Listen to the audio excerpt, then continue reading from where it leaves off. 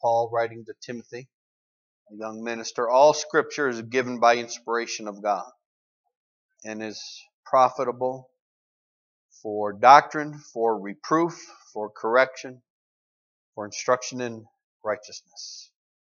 Amen. You may be seated in the Amen. Wonderful name of the Lord.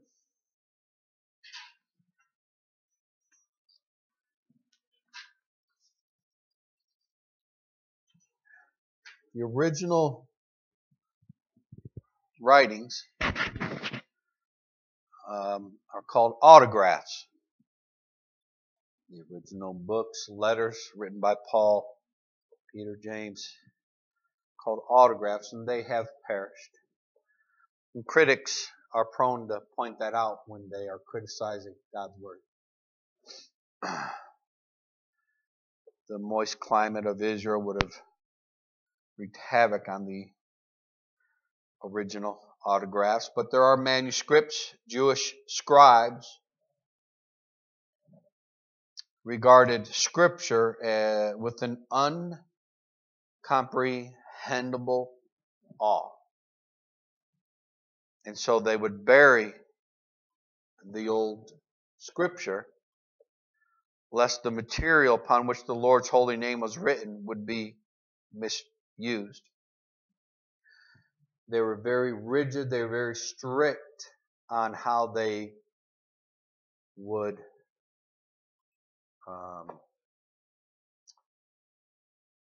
copy one manuscript to another. For example, the book of Isaiah in a synagogue, if they were to copy the book of Isaiah, they were very strict about copying it from one parchment to another.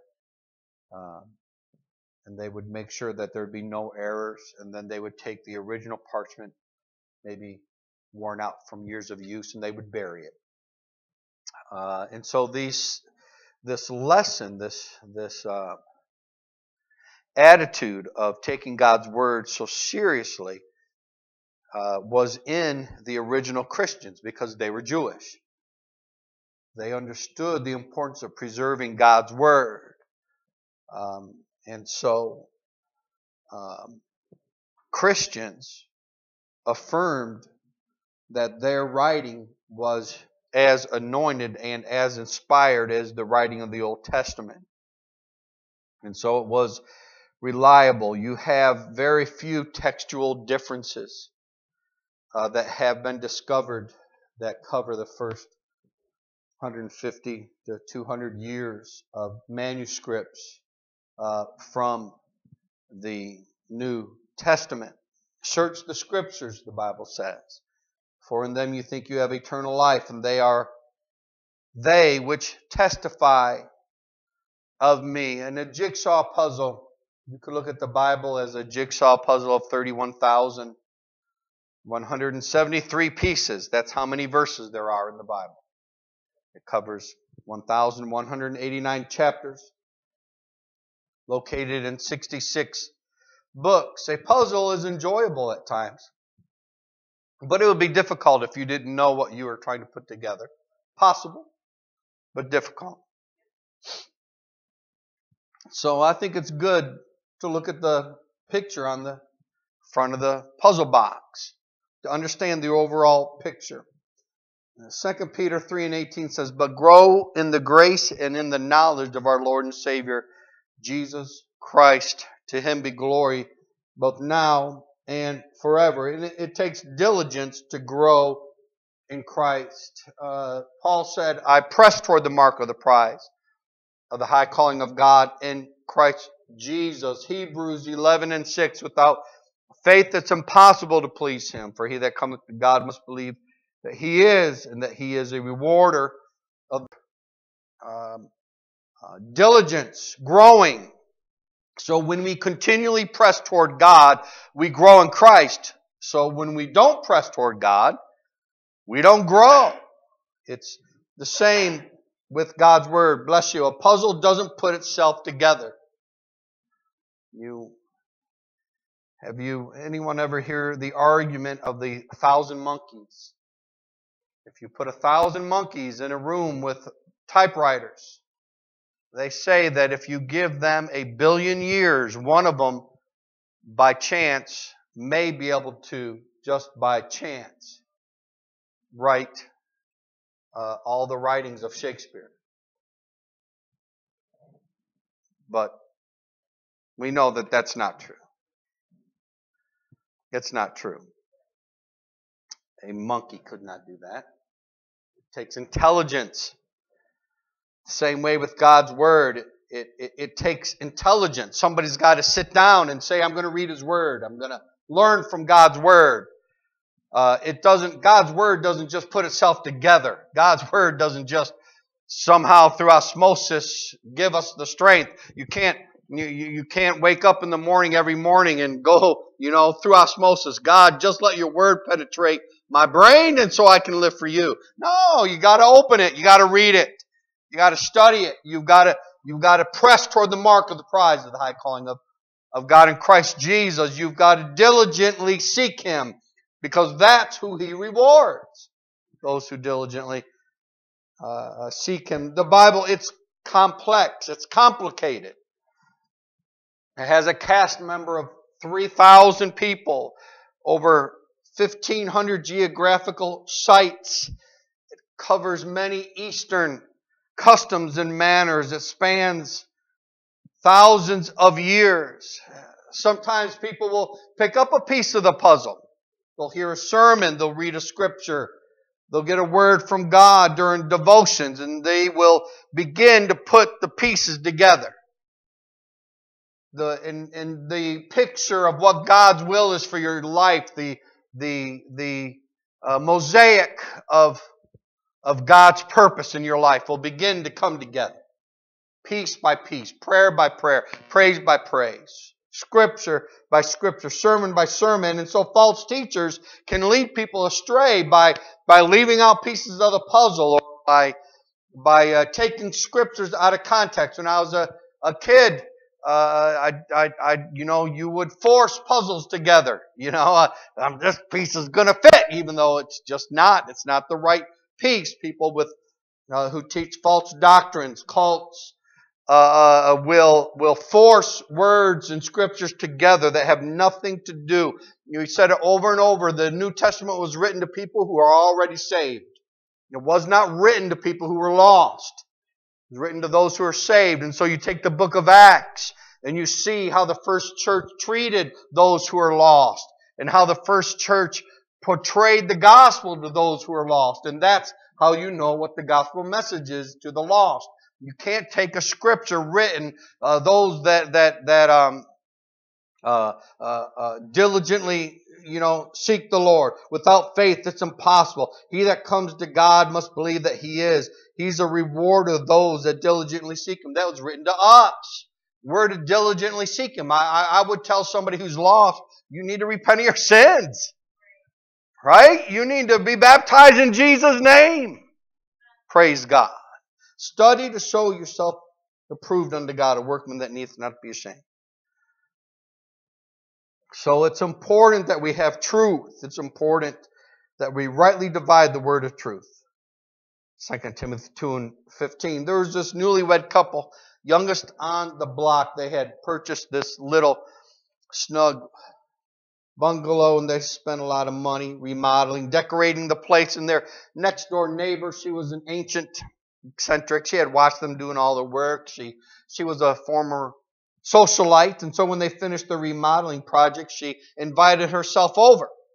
And she came over to their house, and she was followed into the house by this big black Labrador retriever, and the dog began to chase the newlyweds' pet Siamese cat, and the room was trashed. Drinks were spilled on the new carpet, and an expensive lamp fell off an end table. Drapes were ripped, trash was toppled, and all the while this visitor is just watching in astonishment out of the corner of her eye. And the hosts are doing the same thing, and the conversation is strained. The old socialite is flustered, and the newlyweds are frustrated. And so finally, the old lady gets up to leave, and she is at the door and the neighbors say, "Will you please take your dog with you?"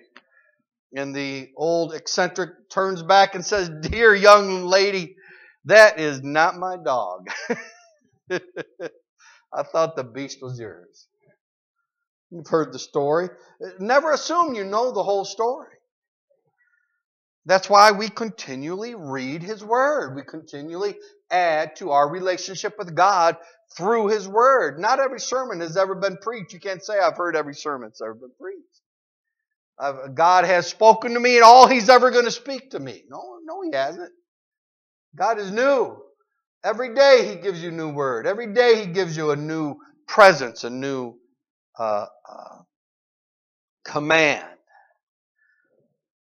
So you have these two testaments, the Old Testament with its 39 books, the New with its 27, representing the two covenants God made with His people.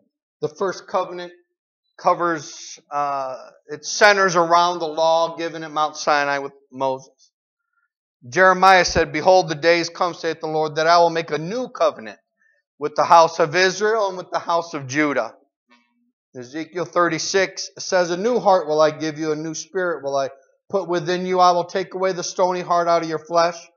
I will give you a heart of flesh. I will put my spirit within you and cause you to walk in my statutes. You'll keep my judgments and you'll do them." So Jesus says at the Last Supper, He talks about His blood being the blood of the new covenant.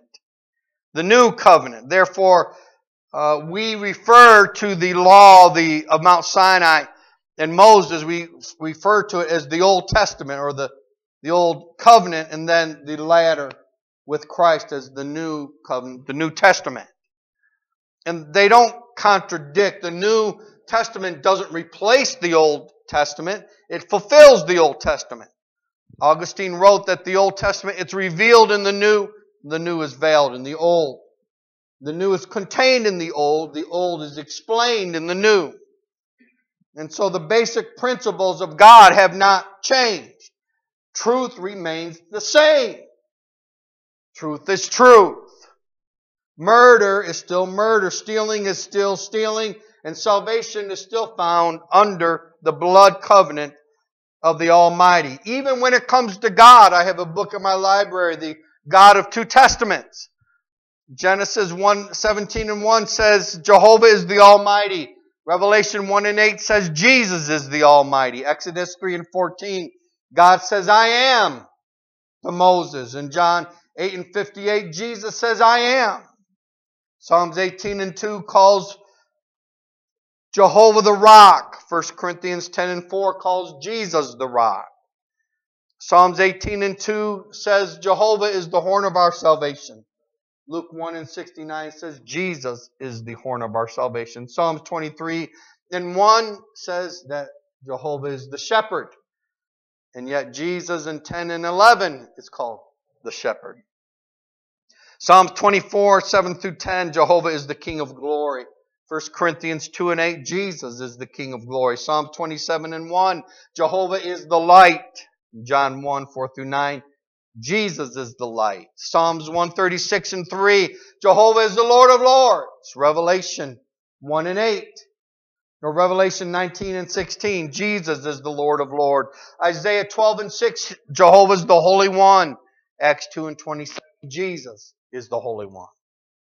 Isaiah 41:4, Jehovah is the first and the last. Yet Revelation 1:8, Jesus is the first and the last. How do you have two firsts and two lasts? Isaiah 43:11, we read a lot of these last week. Jehovah is the only Savior. Titus 2:13 and Acts 4:12, Jesus is our only Savior. Isaiah 54:5, Jehovah is our Redeemer. In Galatians 3:13, Jesus is our Redeemer. You see, church, there are not two gods for two testaments. There's one God in different manifestations in a testament that has fulfilled another testament. It is not that it's replaced it, it's fulfilled it. And so the basic difference between the two testaments is this, if you could put it in one sentence. The Old Testament is where the laws of God were written on stone. And the New Testament is where the laws of God are written on our hearts through the gift of the Holy Ghost. So now we have something within us, amen, that works with our conscience, praise God, to live for God. It's the New Testament. It's the new law. It is God's Spirit. First, 2 Corinthians 3:3, for as much as you are manifestly declared to be the epistle of Christ ministered by us, written not with ink, but with the Spirit of the living God, not in tables of stone, but in fleshly tables of the heart. Church, don't hesitate to say, God, write your laws on my heart. Amen. That I would not sin against thee. Ezekiel 11:19, I will give them one heart. I will put a new spirit within you. I'll take the stony heart out of their flesh. I will give them a heart of flesh, and they will walk in my statutes and keep my ordinances and do them, and they shall be my people, and I shall be their God. So the symbolic worship of the tabernacle sacrificial system, it anticipated with faith this coming promise, which is fulfilled in the New Testament. Everything you read in the Old Testament is an anticipation of a fulfillment in the New Testament. The Day of Atonement, the Passover, these are anticipations of Jesus Christ atoning for our sins, of His blood covering us. Amen. And so we have God's Word. We have the Old Testament. Arranged law and prophets, grouped into classifications, the law, the prophets, the writings. And then they're put in order by rank of the writings. The writings are the major and minor prophets. And so you have your most major prophets, Isaiah, Jeremiah. You have your minor prophets, your Malachi, and your Zephaniah, your Habakkuk. And so they're put in that order. Jesus speaks of these divisions. Matthew 7:12. Therefore all things whatsoever you would that men should do to you, do ye even so to them. For this is the law and the prophets. Talking about the Old Testament. Luke 24:44. All things must be fulfilled which were written in the law of Moses and in the prophets and in the Psalms concerning me. So around 200 BC, the Hebrews translated the Old Testament into Greek. And this is called the Septuagint. And it's important. First of all, the Septuagint rearranged the books. It reclassified them. It split books up. And so you have 1st and 2nd Kings, when that was just one book before. 1st and 2nd Chronicles. You have Jeremiah and Lamentations. That was one book before. But the Septuagint splits them up. And so you have obviously more than one. But what was also important is that this new Greek order of the Old Testament was a template for the New Testament writers. So when they put the 27 books of the New Testament together, they followed the precepts, they followed the principle of the Septuagint. And so they canonized the 27 books of the New Testament because the Septuagint had canonized the Old Testament. It's interesting, and I know I've talked about this before, the 27 books of the New Testament, right all the way back to like 150 AD, toward the end of the second generation Christians, these 27 books are already being mentioned as the New Testament Bible. Even though the word canonization didn't come around for another 100 or so years, that canonization was just a group of ministers who got together and said, okay, let's go ahead and say these are the 27 books. It wasn't that they chose the 27 books at that time. They had already been chosen. For example, like one of the 10 commandments, thou shalt not steal. It wasn't okay to steal before that.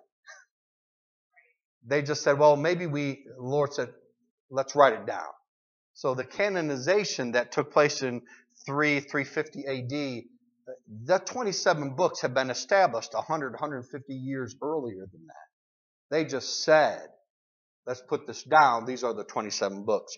One of the reasons they did this, and this isn't in my notes, but I always found it interesting when I was studying this, is that you had strange gospels that were starting to come out. And so they decided, you know what? We need to put this in writing. These are the 27 books.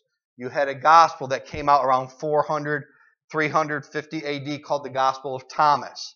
And they said, well, this is a fifth gospel. We need to add it. And so they said, no, the Gospel of Thomas was not one of the original writings. And so later on, because the way Greek changed every decade to every 20 to every 30 years, they can now tell you that the Gospel of Thomas was written some 200 years after the 27 books. And so you know that it was just a fraud. It was just somebody trying to put together a fraud of one thing or another. So they canonized the New Testament much like they had the Septuagint, the Old Testament. So you had the Gospels. You had Matthew, the book of Matthew, written to Jews. Jesus was king. Mark was written to the Romans. Jesus was a servant. Luke was written to the Greeks, where Jesus was the Son of Man. And John was not one of the synoptic Gospels. John stands alone. And John was unique because he covered much information that's not mentioned in the other three. He wrote to the world, one writer said. He didn't write to a certain group. He wrote to the world. Studying the life of John, I can tell you that John became concerned as the first generation Christians were dying off. And the second generation Christians were coming into power who had never seen Jesus, who had never seen Him resurrect, who had never walked with Him on earth. And so John penned the Gospel of John at the end of his life to let the second generation Christians know this is what happened. So he wrote it to a world instead of Greeks or Hebrews or Gentiles. The book of Acts is unique because it gives us the only historical evidence of how the first church acted, how they treated new converts, how they baptized, how they lived for God, how they treated God. The book of Acts was written with the lost in mind. The lost can read the book of Acts and see how the first church came into being. The epistles, the Pauline epistles, and the general epistles, these were written to the saved, written to people already in church. The book of Romans was written to all the churches in Rome. The churches in Rome were a mixed church. They were a church that started out Jews, as all churches did in the first century. And then Jews were excommunicated from the city of Rome around 66 AD. And so the Gentiles who had come into the church became the leaders of all the churches in Rome. And then the Jews were allowed back into Rome. And so the Jews came back into the churches, but they are no longer the leaders of the churches. So when you read the book of Romans, if you have that in mind, it helps you understand in such a deep level what Paul was saying to the churches in Rome. Because there was this power struggle taking place between the Gentiles and the Jews on who was going to lead the church. And Paul was saying, hey, you're both getting it wrong. Jesus Christ is supposed to be leading the church.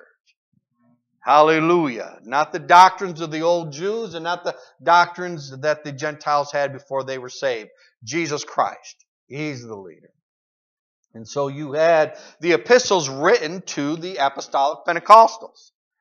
And so we have to be careful not to apply scriptures to lost souls. Confess with your mouth. That was written to those who are already saved.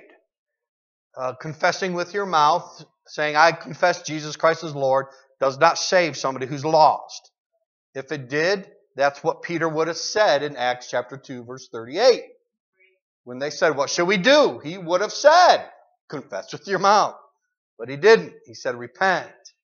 Be baptized, be filled with the Holy Ghost. Paul said to those who are already saved, confess with your mouth. That tells us that we are to tell people about Jesus Christ. Amen. You have different dispensations. You have the dispensation of innocence, Adam and Eve. That was a short dispensation.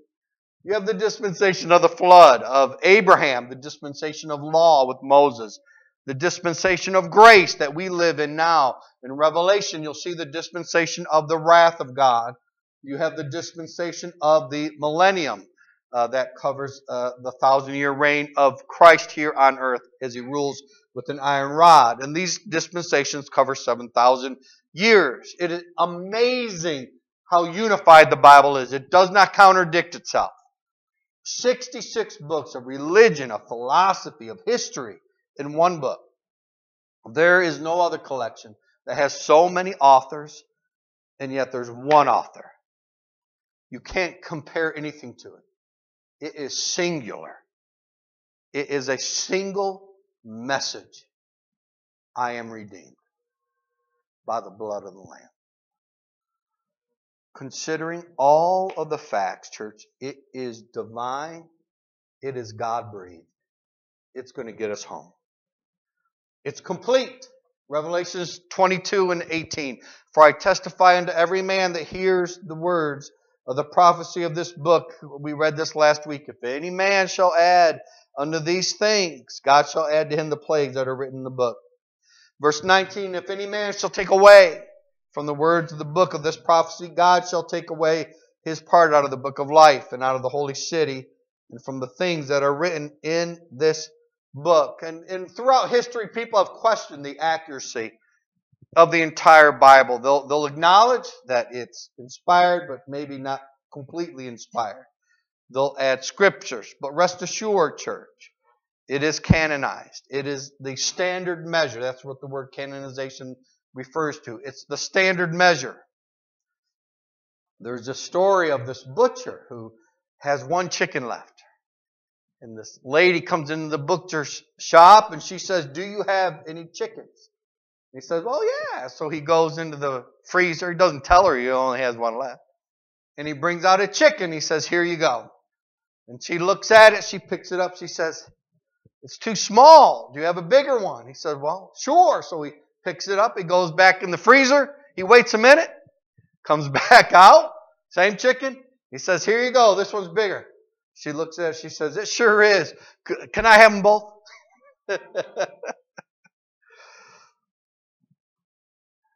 The point is that there is one measure. One. It's God's Word. It's not people's opinions. It's not what our government believes or doesn't believe. It's not what your best friend believes or doesn't believe. It is God's Word. That's the measurement. Nothing else will get you home. This will. And there are instances in church history where things have been added, have been taken away. Scripturally, the word Trinity is not even in the Bible. That was added. That was added by Constantine. That was added by the Roman Empire to make pagans feel more comfortable with the church. Why did the Romans accept Christianity as the official religion of Rome? It's actually quite simple because the Christian church was a very passive group of people when it came to government. They would not rise up against governments. They would not. They were too concerned with reaching the lost and living for God. And so the Roman government found that they were very easy to deal with. And so, you know the rest of the story. Babies being baptized are not scriptural. You don't see it. Sprinkling is not scriptural. Praying for the dead. Orthodox repetitious prayers. These are things that were added. The Holy Ghost experience, that's in the Bible. Baptism in Jesus' name by immersion, that's in the Bible. Separation from this world, that's in the Bible. Prayer, that's in the Bible. Speaking in tongues, it's in the Bible. Lifting your hands. Amen. I wish that all men everywhere would lift their hands without wrapping down. Right? Pray with the lifting of hands. The gifts of the Spirit, selling out oneself to the gospel. And yet, as apostolics, when we act this way, when we live a separated lifestyle, when we worship, when we love church, we love God, we love the ways of God, we're considered odd, considered different. You need to sin a little. You need to lighten up a little. No, God's word. I need to live for God, right? Many churches and individuals, we love His word, and we do worship different. I confess that. Paul confessed it, but this I confess. Acts 24:14. This I confess unto thee, that after the way which they call heresy, so worship I the God of my fathers. They call it a heresy. I call it worship. Believing all things. I believe all things written by the law and the prophets. I believe it. It's heresy. Heresy means a dissenting view, unorthodox. It is almost the same foundational definition as a cult. A cult is a group of people who follow the teachings of a man above the teachings of the Word of God. David Koresh, Jimmy Jones. Some of the largest denominations in the world are actually cults because they'll follow the teaching of a man ahead of the teaching of the Word of God. We are not one. But we have been called cults. We've been called heretics. We're heretics. Why? Modesty in dress. One of the most frustrating parts of what we believe in terms of modesty, in terms of a lady's hair, one of the most frustrating parts of this is it's not even new. Every Christian believed this. 100 years ago, every Christian believed this. Christian women didn't wear makeup 100 years ago. Christian women didn't cut their hair. Christian women dressed modestly. Why? Is it something some preacher came up with? No. It's scriptural. 1 Peter 3:3, whose adorning let it not be that outward adorning of plaiting a hair, wearing gold, putting on apparel, but let it be the hidden man of the heart, and that which is not corruptible, even the ornament of a meek and quiet spirit, which is in the sight of God a great price. 2 Timothy, Paul says to 2 Timothy, 2 Timothy, 1 Timothy 2:9, in like manner also the women adorn themselves in modest apparel, with shamefacedness and sobriety, not with broided hair or gold and pearls or costly array. Now that's King James. And shamefacedness and sobriety, those were common words in 1611, but they're not words we use today. So when you read scriptures like that, you have to find another translation that has put the original Greek into words that we use. Ladies, I don't want you to walk around shamefacedly. You have nothing to be ashamed of. But the word shamefaced didn't mean the same thing that it means today. So the New American Standard updated, which is just personally, it's my favorite version. 1 Timothy 2:9. Likewise, I want women to adorn themselves with proper clothing, modestly, discreetly, not with braided hairs of gold and pearl and costly garments. Psalms 149:4. For the Lord taketh pleasure in His people. He will beautify the meek with salvation. Deuteronomy 22:5. The women shall not wear that which pertains to a man. Neither shall a man put on woman's garments, for all that do so are an abomination unto the Lord thy God. That word abomination means it's disgusting, it's improper. If it was an abomination to God then, it still is today. God doesn't change His mind when it comes to abominations. We live in a world today where where many people dress to get someone else's attention.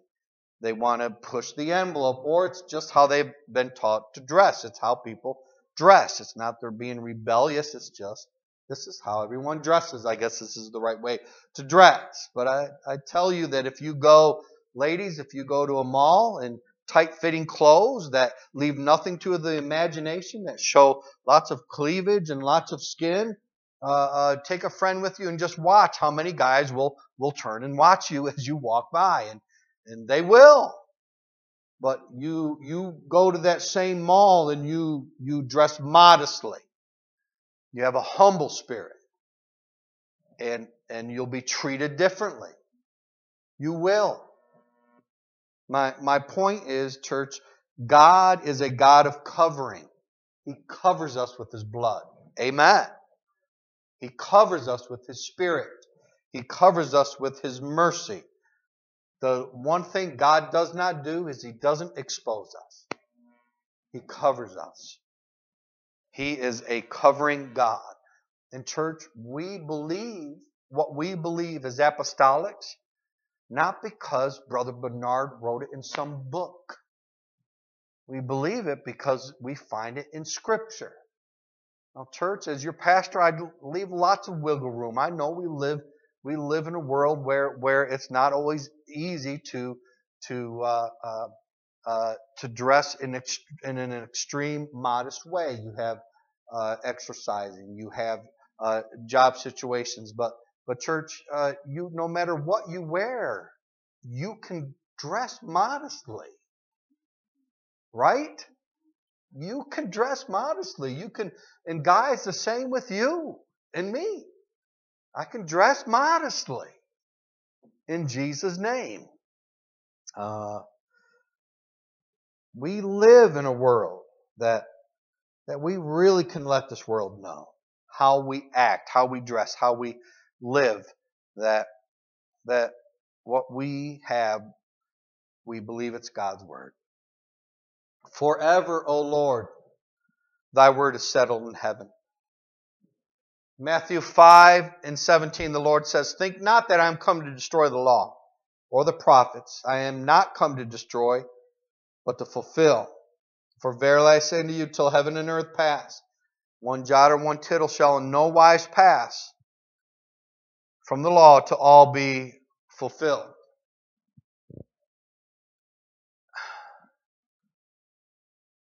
God's Word is, it is true. It is yea and amen. Somebody once said to me, "Yeah, but don't you God's Word talks about, trying to think what the subject was. It doesn't matter, God's Word talks about, perhaps it was about fasting. God's Word talks about fasting.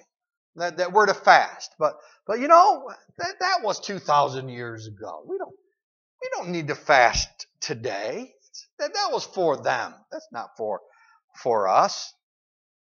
And so many Christians don't fast anymore for whatever reason. It's almost as if this is a myth that Jesus walking on water didn't really happen. Like it's an urban legend, right? Did Peter's shadow really heal people? Did the cloth really? I mean, did Paul really pray over Eutychus, who had fallen out of the window while he was preaching on a Sunday night? Did Paul really heal him? Was he really dead? And it's just myth. It's urban legend. And people believe urban legends, There's a common myth that you only use 10% of your brain. I've taught that since I was a kid. 10% of the brain. That you have so much potential in your brain. You have so much potential to use. But we only use 10%. If we could just use more, we'd be smarter. Church, trust me, if I could figure out a way to just turn on a switch and be smarter, I would. I'm going to try to use 20% today. It's scientifically, it's not possible. I looked it up tonight just to be sure. It's a myth. There is no such thing as you only use 10% of your brain. It does not exist. Just somebody came up with that years ago. In the late 1800s, some scientist said, you know, who had just visited the Wall of China? Wow, this thing is so huge. I imagine it's the only man-made structure you can see from the moon. That statement was made in the end of the 1800s. People still say it today. You know, the only human structure you can see from the moon is the Wall of China. It isn't true. It's not even close to true. You can't even see the Wall of China from the space station because it's earthen. It's the same color as the earth around it. So from the space station, you can see big highways and you can see dams that are different colors than everything around it. But the last thing you could see is the Great Wall of China. I looked that up tonight to be sure too. There's so many legends out there that people say, well, you know. But then when you take God's word, hey, this is true. I live my life. I believe in Jesus' name baptism because God's word says it. Oh, that's just that's just a myth. You don't need to be baptized to be saved.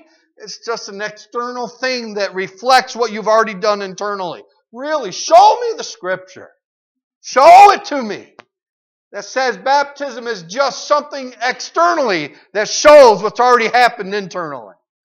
You won't find it. It's not there. Instead, you find scriptures like Paul says, arise and be baptized, calling on the name of the Lord, washing away your sins. Arise and be baptized, being buried with Him in baptism. You repent and be baptized in the name of the Lord, Jesus Christ, for the remission of your sins. And so church, it's not a myth. It's not an urgent legend. It's God's word. And it'll get us home.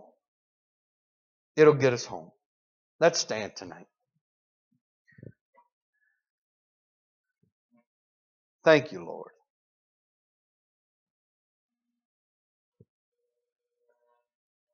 Let me end with this.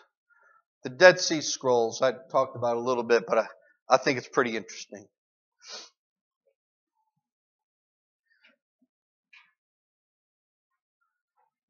The scrolls, it's been determined that they were written around 100 BC. 100 BC, this was written. Amazing. And so they compared Isaiah, chapter 53, from the scroll written some 2,100 years ago, and Isaiah 53 that they find in Hebrew synagogues today.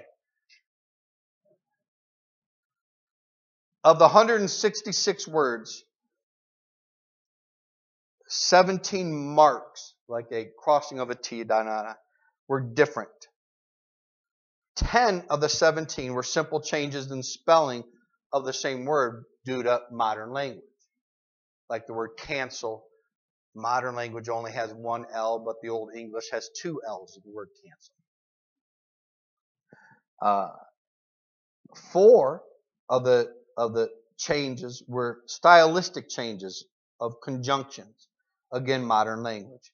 3 of the marks, they made the word light, that make the word light, were missing from the scroll. And this word is found in other manuscripts, including the Septuagint. So after 2,000 years, the scholars determined, 2,000 years separated these two writings, and the scholars determined that they were the exact same thing. God's word. Amen. Church, you can trust it. You can trust it. Amen. I love Him. Let's worship for a moment. I love your word tonight, God. I recommit myself to it. It means everything to me. God, it will get me home. It'll get me home. It'll give me direction. It'll give me purpose. Hallelujah. Thank you, Jesus. Thank you, Lord, for what you've done, God. In the name of the Lord. In the name of the Lord.